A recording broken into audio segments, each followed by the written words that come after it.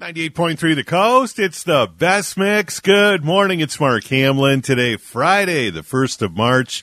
And it's going to wait a day to get real nice. It's going to be cloudy today with a high of 45. But tomorrow, Saturday, mostly sunny and a high of 60. And then mostly sunny again on Sunday with a high of 65. Nice weekend on the way. It's time now for Coffee Talk, and are you appreciated?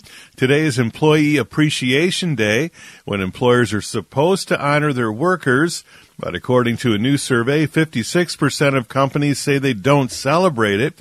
Companies that do, though, do so by giving their employees a gift, a free meal, even a day off. And they do this to express how much they value them.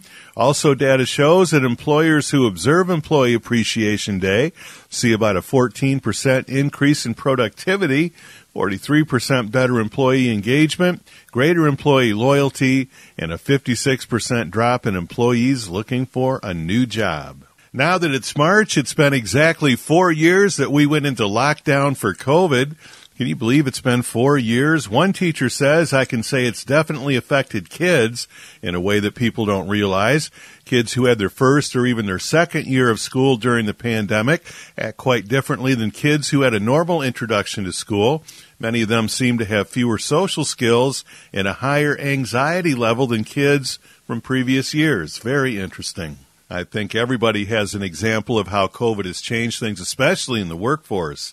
Well, if you're thinking about getting some ink before you pick out that meaningful design and bring it to your favorite tattoo parlor, you should consider this. A recent study found that the majority of inks that are used for tattoos contain chemicals that have been linked to cancer and organ failure. Researchers found that of the 54 most commonly used tattoo inks, 45 of them contain additives that are linked with serious health risks such as kidney and liver failure, nerve damage, and cancer.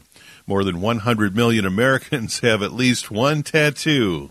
And if you haven't already had enough Girl Scout cookies, you might want to take a trip to your nearest IHOP and try out the new pancake of the month for March.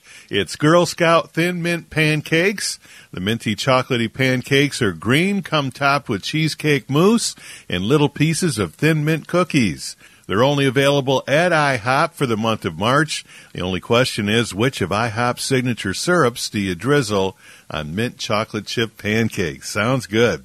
And that's Coffee Talk for this Friday morning on 98.3 The Coast.